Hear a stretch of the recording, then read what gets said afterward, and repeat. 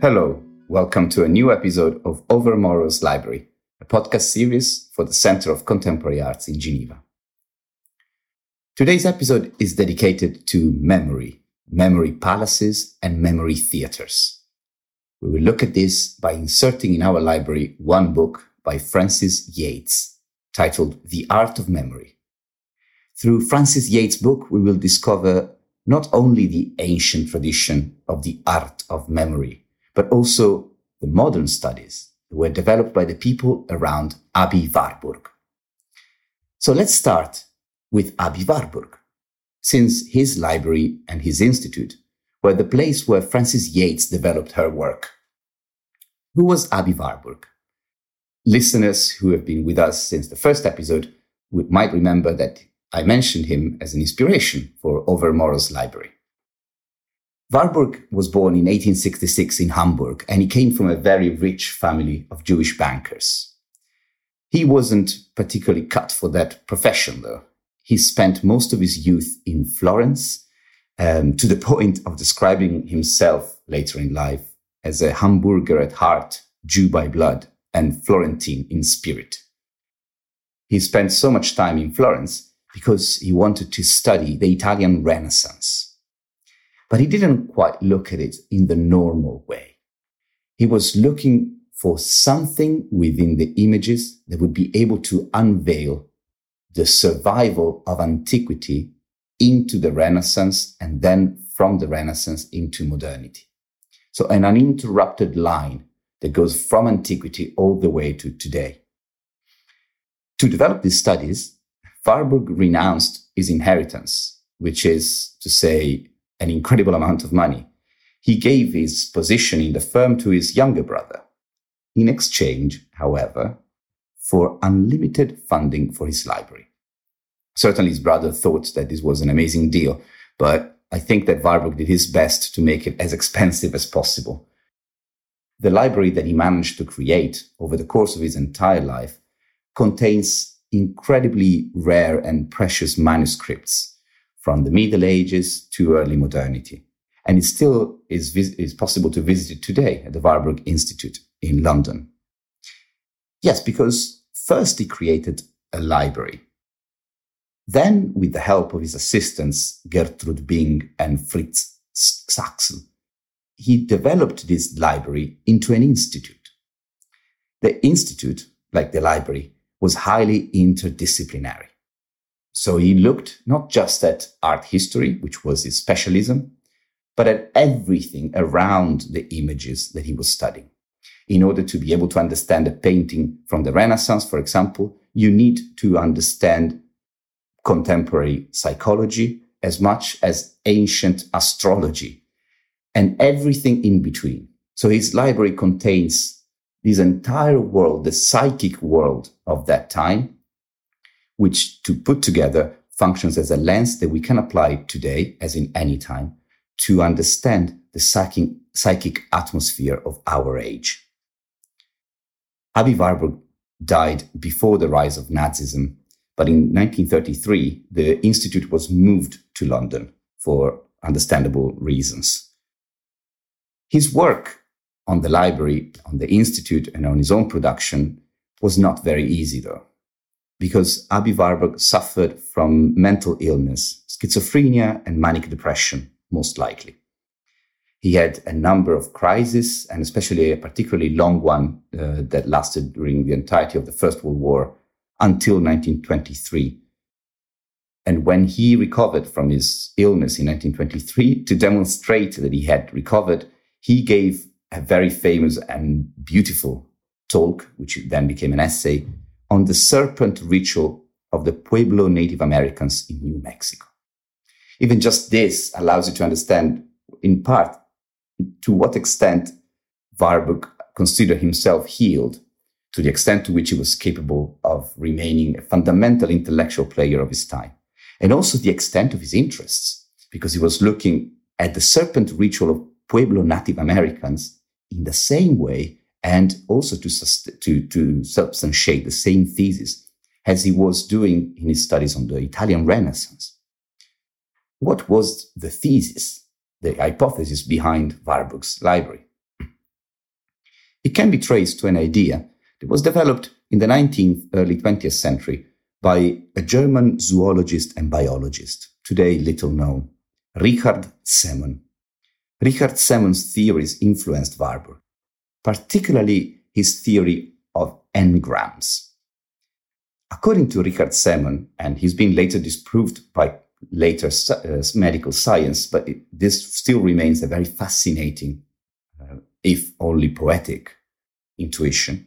So according to Semon, memories of traumatic events are inscribed within the brain. They are physically inscribed within our genetic composition. And this inscription, this memory that we have of traumatic events, is then passed on from parents to offsprings. Although this was disproved by later science, we can find a trace of this in contemporary, as in today's, studies on neuroplasticity. I'm thinking, for example, about Catherine Malabou's work on neuroplasticity. Neuroplasticity is that aspect of our brain that explains how our brain is not a solid, fixed and stable composition of connections, but it is a fluid composition. The connections are reshaped. The brain is physically rewired by our experiences. Warburg developed this idea by Richard Semon towards art history. So he saw the same happening within art forms. When ancient people had traumatic experiences of the forces, the cosmic forces that influenced their life in the world, that experience was transmitted into the signs, the visual signs that they produced as part of their art production. So, for example, the figure of the nymph that we find in antiquity, we find also in the Renaissance, because within the figure of the nymph, with her flowing dress and flowing hair, it is inscribed the archaic, primitive experience of the force of becoming, that force that bends everything a little bit, like we described in Simone Weil's idea of ananke, necessity, force in the Iliad.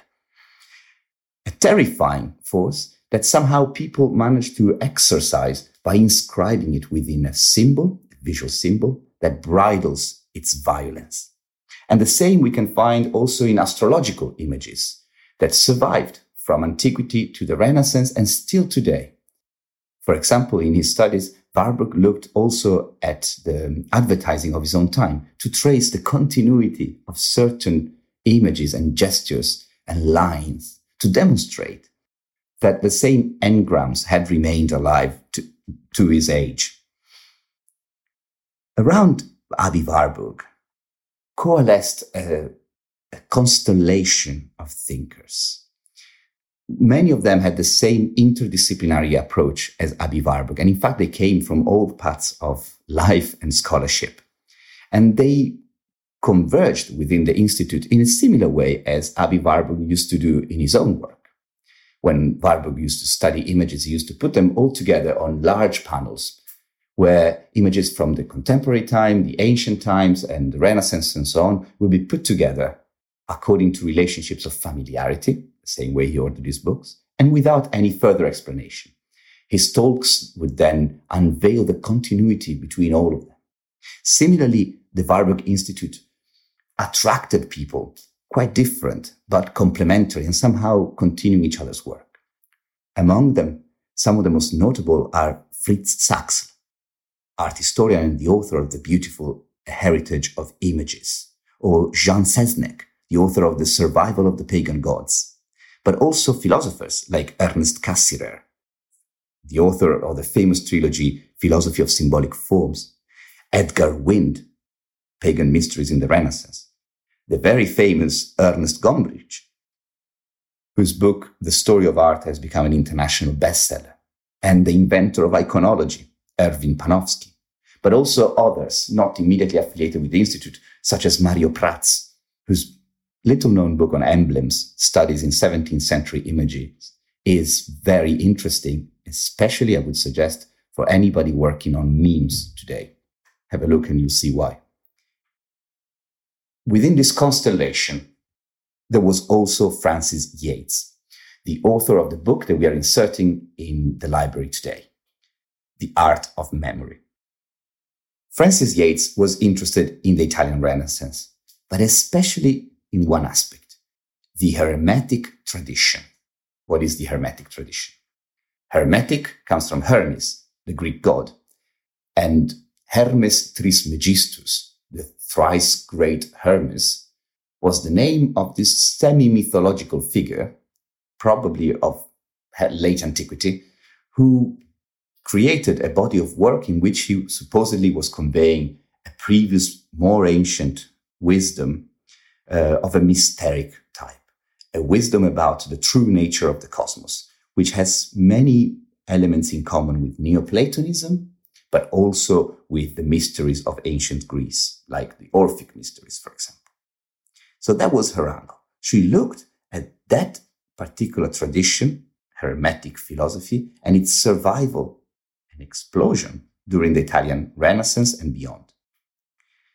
In this book, The Art of Memory, she looks, though, at a technical quality of this tradition. Mnemotechnics, the way in which it is possible for a person to remember more than people usually are capable of. How do they do that? Well, for us today, this is not a very important task.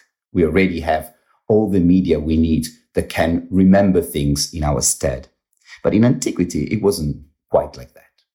For a poet, for example, or an actor on stage, or a preacher during the times of Christianity, or a lawyer, it was necessary to be able to remember an incredible amount of material by heart and to be able to navigate through completely different and huge worlds of memories within their mind. How could they do that?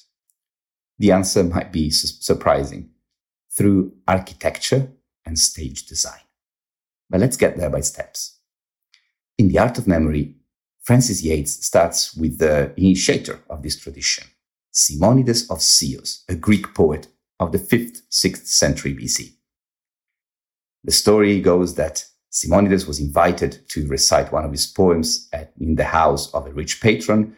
This rich patron refused to pay him the full amount that was agreed because in the poem he had praised the gods for a long extent instead of praising the host. And especially he praised these two gods, Castor and Pollux. So at some point, somebody knocked on the door while Simonides was having an argument with the host about payments. They knocked on the door and it was two people. Guess who they were? The gods, of course, who called him out for a moment. That moment, the house collapsed, burying everybody inside. Everybody was so shattered physically by the collapse of the house that it was impossible to recognize the bodies around the table. But Simonides could recognize them, even though they were unrecognizable, because he had them all in his memory. How? Because in his memory, he had imprinted an image of the table and he could assign a name to every single one of the people sitting around it. He had created within his mind an image, a theater, a landscape, an architecture. By locating memories within this architecture in the mind, he was capable of remembering what other people could not remember. So the art of memory is the art of creating within one's mind an architecture where it is possible to store memories. We recreate a room, we assign to different objects within this room, in our mind, of course, meaning, and we link them with specific memories. Then it is sufficient to walk again through this room in our mind to bring them all back to us. This way of remembering, these mnemotechnics, became extraordinarily important during the Middle Ages. And it had developments that are quite extraordinary. For example, in the work of Ramon Llull, a mathematician, mystic, and philosopher from the 13th, 14th century Spain, this mnemotechnics becomes a mathematical, geometrical method.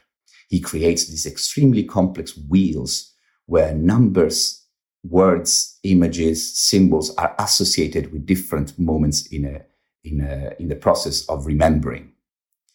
But also they took on a theatrical form. This theatrical form is especially important in the work of Giulio Camillo. Giulio Camillo was an extraordinary person, Venetian of the 15th, 16th century, and he created a real-life memory theater, a real amphitheater. He got the money from Francis I, King of France. In this amphitheater, the spectator, the protagonist, the person, would not be where people usually sit, the audience usually sits, but he would be on the stage. From the stage, the person would look at the seats, and on the seats they would find a number of statues arranged according to a rigid geometrical grid. Each statue would signify something, a dimension of the thing which the person wanted to remember. So that the entire theater, with all its lines and rows and the statues and the positions, would symbolize the totality of what there is, the totality of what can be remembered. By walking through the theater, somebody could remember something specific. More importantly, they could remember how the world is structured, how many dimensions make up the world and each object, each memory in the world.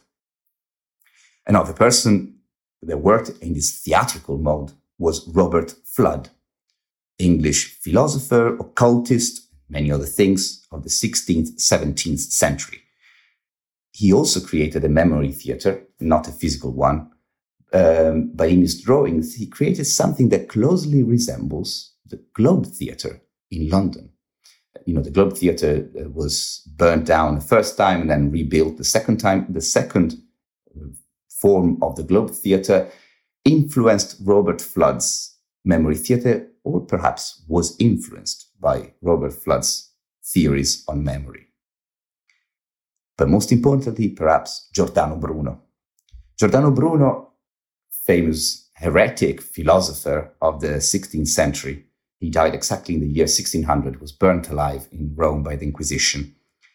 Among the many things that he explored and wrote, also looked at the way in which memory operates, and especially how it operates in memory palaces. And he noticed how it is not just a way of storing memories.